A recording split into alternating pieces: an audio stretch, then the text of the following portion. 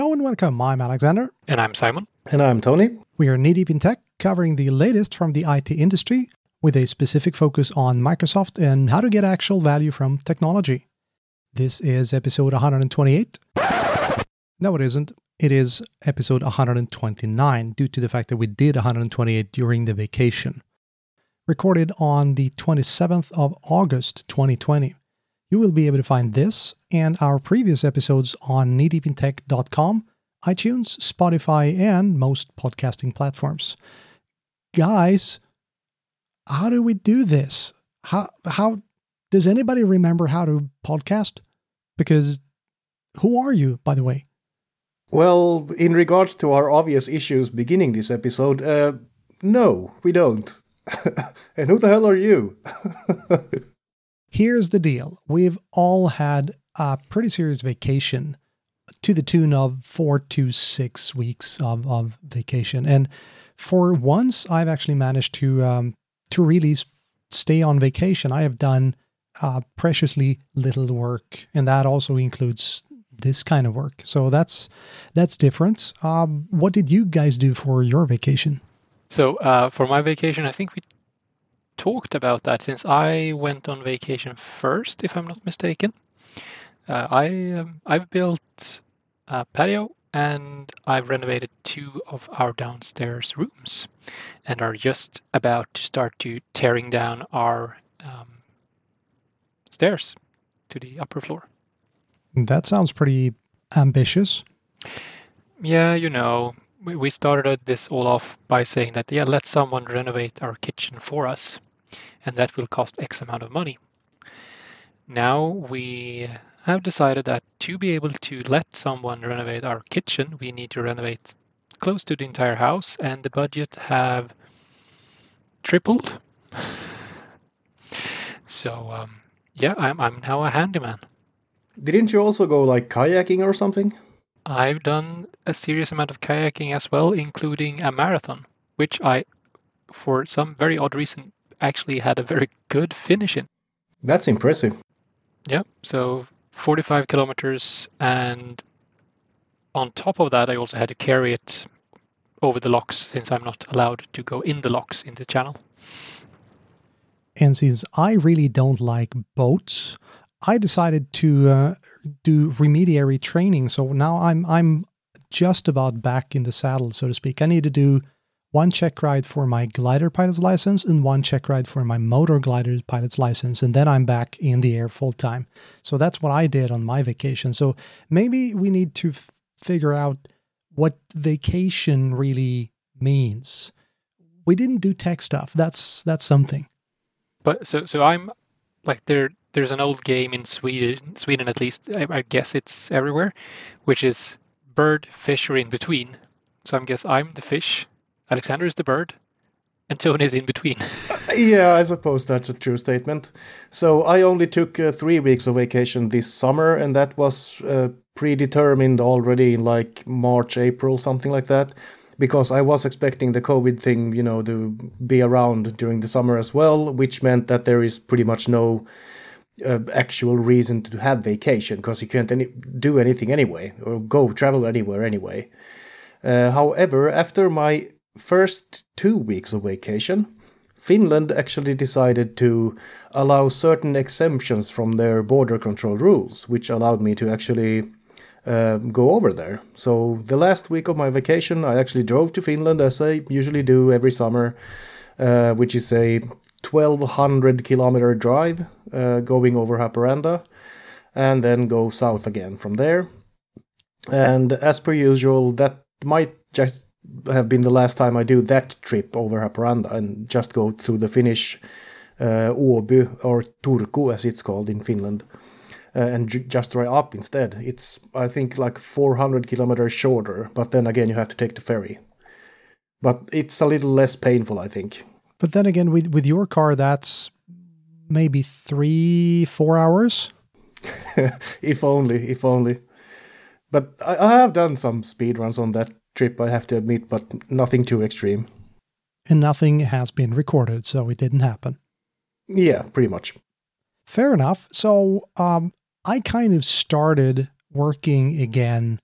Well, I'm going to come back to that, but I resigned before I went on vacation, or I should say I handed in my notice, so I'll be leaving it a bit, but more about that in a bit. So I started my return to work with a certification because I'm going to teach a course next week. And DP300, which is the relational databases in Azure, is just about out of beta. So I wrote it as it came out of beta because I generally avoid beta tests because I kind of want to know what I screwed up immediately. But I find that to be pretty interesting. Fairly good questions. I think one of them was unnecessarily convoluted, but apart from that, I was happy. And that's one of the certifications where I scored the highest. So I actually managed to go for 900. Nice one. Then again, databases are kind of my thing since time immemorial. So I would have been kind of frustrated with myself if I had not passed it. And Simon, you decided to, as Simon generally does, not only do one certification. Yeah, since we won't be going to Ignite this year, at least not in person, I decided to do my annual certification run at home instead. So I started off with AZ500, so the security in Azure, and made it with the smallest possible margin. Well, that's all that matters. Exactly, but I found that to be one of the best certifications so far. I think it was very, very relevant, good questions, really fair one. You just didn't know your thing. So it was a good cert, and then I did MS500 the day after. And that was probably one of the worst certifications I've written in a while, actually. I thought it were very overcomplicated questions, hard to understand what they were after, very niche questions as well. So is the number 500 on the MS side of things security, or is... Yeah. Okay, yeah. So 500... Microsoft 365 security. Okay. So that's more about PIM, it's about conditional access, it's about whatever it was about more. Can't remember. Security stuff. And anyways, I passed them both. And then I actually had an attempt, and I'm going to be very open with this because I think that's something you should be even when you fail. So I did actually attempt to do the Windows Server 2016 upgrade exam again. But I failed this time too. And I think this is the last time I'm writing it. Because I need to read up on clusters. And I don't think I will ever set up a cluster again. So yeah, it is very cluster focused. I remember that. Clusters and... So would you say that it is claustrophobic? Yes. Oh. Yes. Thank you. All right. So that was kind of cool. And another interesting thing that happens when you come back to work after a few weeks is that half of your landscape pretty much has changed. And especially so for Power BI. But I mean, I know for a fact that if Simon, while he goes to the bathroom, there's going to be a new ConfigMgr version out. So we're going to hear more about his bathroom break in a bit. But I'm going to start with the Power BI stuff. So the August Power BI feature summary, that's already out. And I would assume like 2.5 weeks from the September update for Power BI Desktop. So that contains a lot of really neat stuff. For instance, we have direct query support for Q&A. And suddenly I can do direct query with Q&A. I haven't been able to do that before. There are quite a few new really cool visualizations. And something that I think is going to be huge, not without its potential issues. And that is not a technical issue, that is a people issue. There's something called personalized visuals. I've talked about it previously, and this is in preview. And this means that the person that is looking at the report, the report user, can slightly tweak the visuals, change one visual to another visual, for instance, if it suits them better. And now we have something called perspectives. That means that I can have different viewpoints on my data. And this is a good thing for the user, but it is going to be a pain in the posterior for the admin and anyone who is trying to kind of see the same thing. So I'm sure it's going to be amazing, but at the moment it has some pitfalls, if you will. We also have a few new connectivity updates, a few connectors, and one super cool thing, and that is text or CSV by example. Previously, I can, in Power Query, just write some text, and it will automatically figure out what I want to do with my text. Say, for instance, if I have a column that is formatted in a specific way, and I just write the same information that is in that column, and it'll figure out, oh, you want to capitalize this, or you want to change this around. It'll do that automatically. And that's pretty powerful. Now we can do the same thing with a text or a CSV import. So the data prep stuff in Power BI or Power Query, I should say, is getting super, super powerful. And if that was not enough, Power BI it was very well played, Simon. That was epic. No, it wasn't, because Power BI is 5 years old. It's kind of weird that I've been on this journey, if you will, for 5 years, and some days it feels longer, but Power BI is 5 years, and that's kind of cool. And you remember I talked about using your own data lake for data flows. Yep. And one of the things that you could not do was disconnect your own data lake if you had connected it. Well, that's changed. So finally, you can not only disconnect your data lake, you can also use multiple data lakes. So this is also a step forward. So things are happening. And again, this is why you never go on vacation. Is this a very stupid question? Yes. Good. Then I'll ask it, because stupid questions are the best questions. So you keep saying. If I'm able to use multiple data lakes, could I share a data lake with someone else? So if I have a very interesting data set in my lake, can I share that to someone else? That is not a stupid question at all. And the answer is yes, you can. Cool. Because I imagine that if you have multiple data lakes and are able to visualize data in them combined, you can come to some quite interesting results. Yeah, but you're kind of going off on a tangent here, because you can always have data lake as a source. Now we're talking about using a data lake for storage when you create your data flows. But the question is still valid. You can share your data flows that way. I don't think it was intended that way, but you probably could do it. Would that be, I'm thinking open data.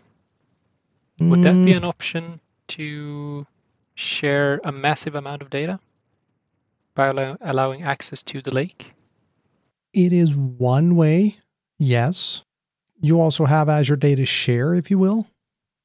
There are a few ways, but I suppose that you could let people into your lake. Do keep in mind, though, that you will be paying for it. Yeah. I'm thinking of an old customer of ours which had a challenge with distributing vast amounts of data. Yeah, it is difficult. And now, Simon, I want to hear all about your bowel movements, because there is a new config manager in town. Do you want to tell or hear about how you do it in a kayak? Whatever you do in a kayak stays in a kayak. So can we please go with config manager? Thank you very much. Yeah, we'll start with config manager. So we have a new release, the 2006 release, which was actually released in August, if I remember correctly. So they are really getting out of turn with that. But like they say, they won't release it. They don't care when they release it. They release it when it's done, and they have the feature in it they want to have in it. And organizations are still picking it up in an extreme pace. So we have a couple of new features to tenant attach. And to freshen up your memory, we have config manager managed clients. We have co-managed clients, which are both managed by config manager and Microsoft Intune. And we have Intune managed clients. And with tenant attach, we are able to connect our config manager environment to the Microsoft Endpoint Manager console in the cloud, and from there manage all of these devices. So from the Intune console, we can manage our config manager only managed clients. So therefore, we can now, as an example, from a web-based portal, install applications on config manager managed only clients, which is quite an astonishing feature, since we are now very, very close of migrating away from the config manager console to a fully web-based portal, which was what they really announced at Ignite last year.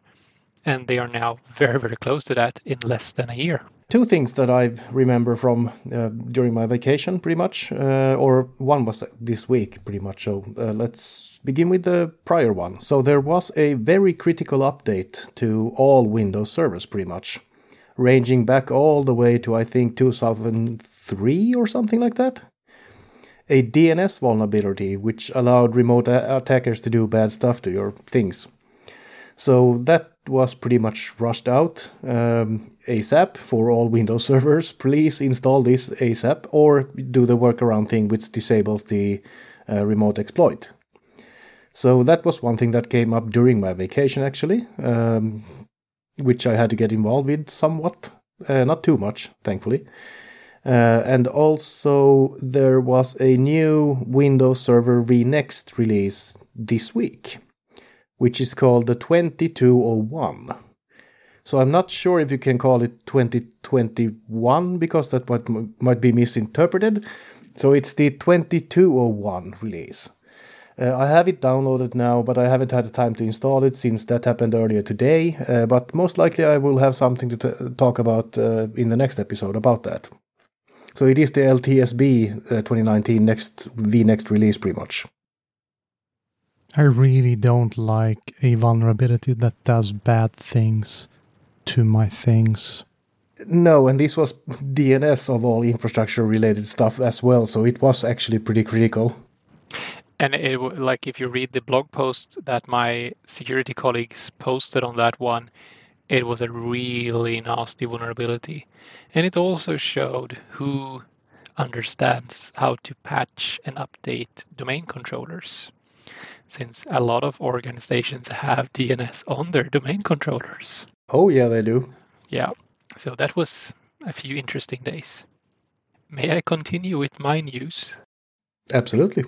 So apart from the tenant attach stuff, which also included the ability to publish applications from Config Manager and Microsoft Intune to the same company portal on Windows, was a huge thing, because now you can actually tell your users that go to the company portal regardless of device and get your applications there. We also now have improved support for Windows Virtual Desktop in Config Manager 2006, which is of course great. And we have a bunch of new both management insights. And management insights in Config Manager is about letting Config Manager help you build a more efficient infrastructure. So it can actually, based on behavior and data it gathers, recommend you to recreate your boundary groups, recreate your networks inside of Config Manager, and optimize peer-to-peer traffic as an example. So that was one of the things there. And apart from all the tenant attach and co-management features, I also want to point out a big change to Android management that was just released in Microsoft Intune, which is the corporate-owned personally enabled devices. So COPE, which isn't called COPE in Intune, it's called corporate-owned device with work profile, a very short name.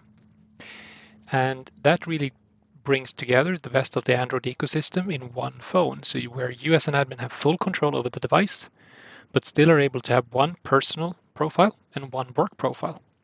And something I realized for the first time actually when I tried this out were that if you have a work profile on your Android phone, where all your work apps, of course, gets downloaded, you can turn the entire profile off completely. So the apps won't load and you won't get notifications from any managed and work-related app until you turn it on again. So that's quite nice. And we have, of course, a lot of other things. But Windows Virtual Desktop is great. You really feel that? Okay, so you are challenging me. What's happened to your poor desktop? Yeah, that's the thing. So I think overall it has improved a lot with the latest updates. That I can definitely agree on. I also upgraded our Windows 10 multi-session machines to the latest 2004 release. Pretty recently. It took a lot of time, but it got the job done.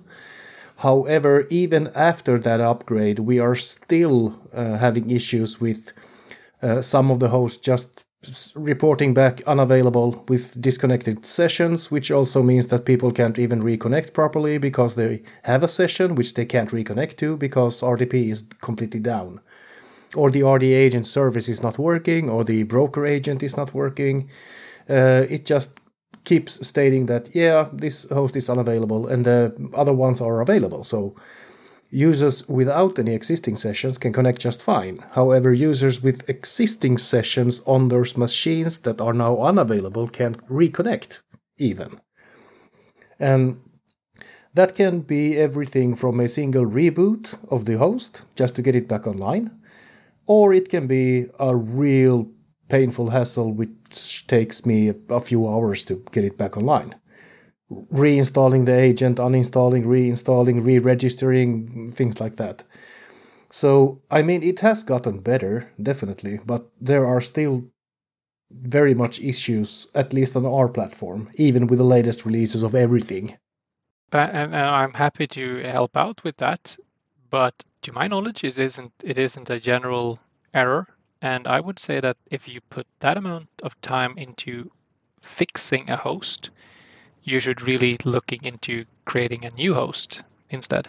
Yeah, I know, but as far as I know, we don't have any provisioning template in place for those applications that need to be installed as of now. We need to talk, and I'm happy to provide assistance. I hope so. For a small fee. As you always are. No, we are the best, so for a fee. I'll give you a Tuborg.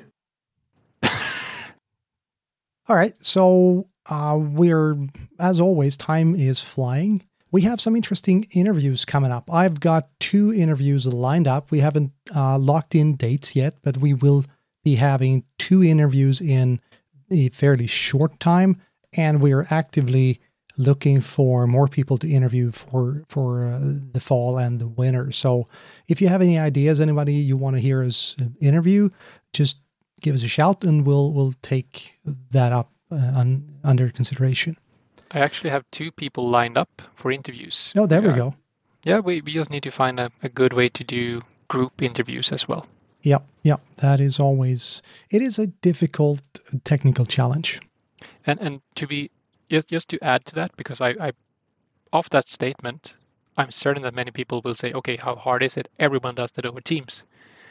But we want real good quality out of our interviews, and therefore we are looking for a better platform than Teams sound-wise to do it, since Teams isn't up to it, in our opinion. No, not yet. Or most of the time Teams is going to work fine, but as soon as Teams start throttling something, then audio is the first pretty much to go. The quality is the first to go, which is a pain when you're trying to do good audio.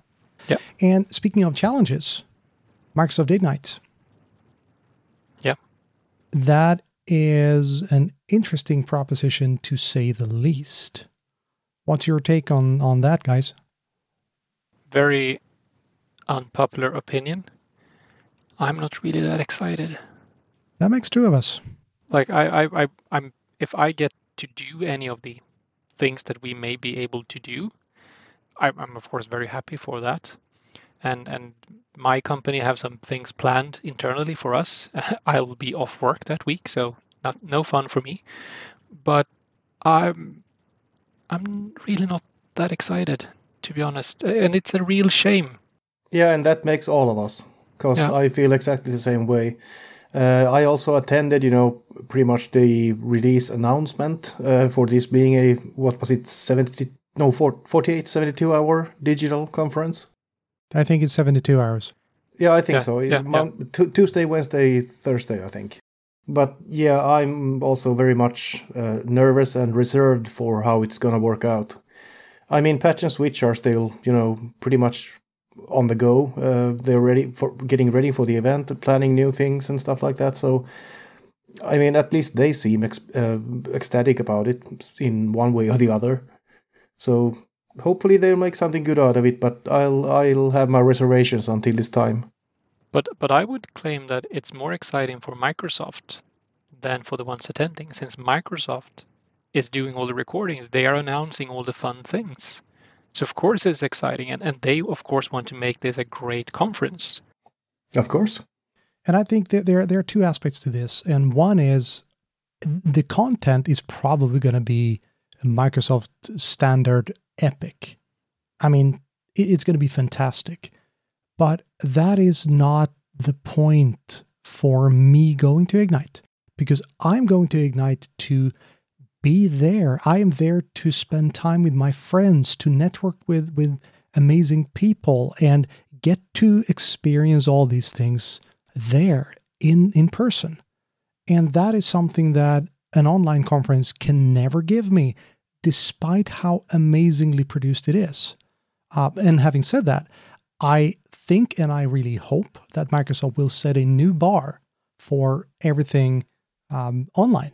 But that is not without its perils either. So, yeah, it'll be interesting.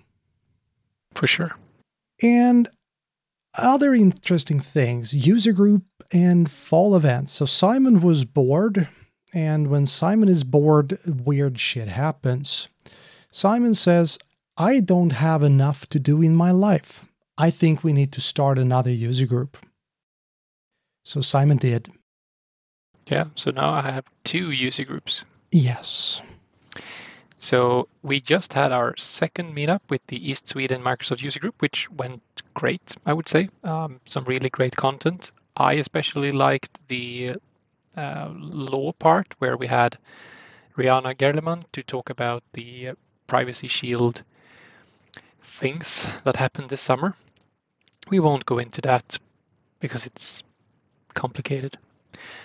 But I also founded the Swedish Windows Virtual Desktop user group.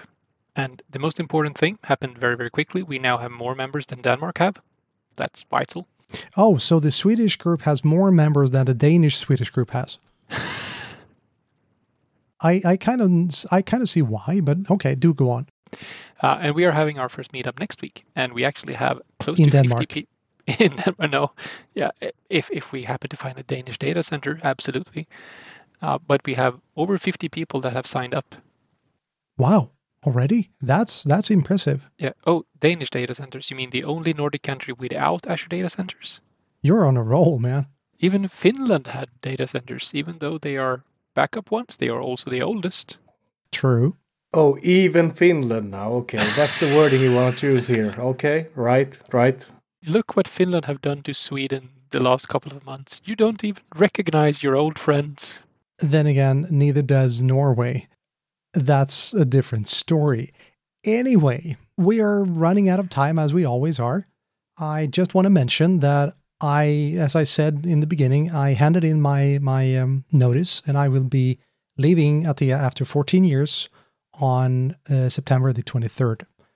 And I will be starting at another company on September the 28th. I can't disclose which company that is at this moment, but as soon as I start at that company, I'll be more than happy to tell you all about it. Let's just say that it is somewhat smaller than Atea. Do we have anything else before we try to figure out how to get 2 minutes back, because we're already a couple of minutes over? No, like we are excited to get going in. We promise that upcoming episodes will be of the same focus and quality as always. So bear with us for this one, but we hope that you have enjoyed it. Yes, I did. And to be absolutely frank, it takes some time to get up to speed again. but we'll sort it out. So on that useless piece of trivia, thank you so much for listening. It's time to end the show. And if you have any feedback, questions, or would like to be part of an episode, please reach out to us on social media or via email at podcast@nativeinTech.com. We will be back next week, and meanwhile, take care. Bye. Bye. Bye now.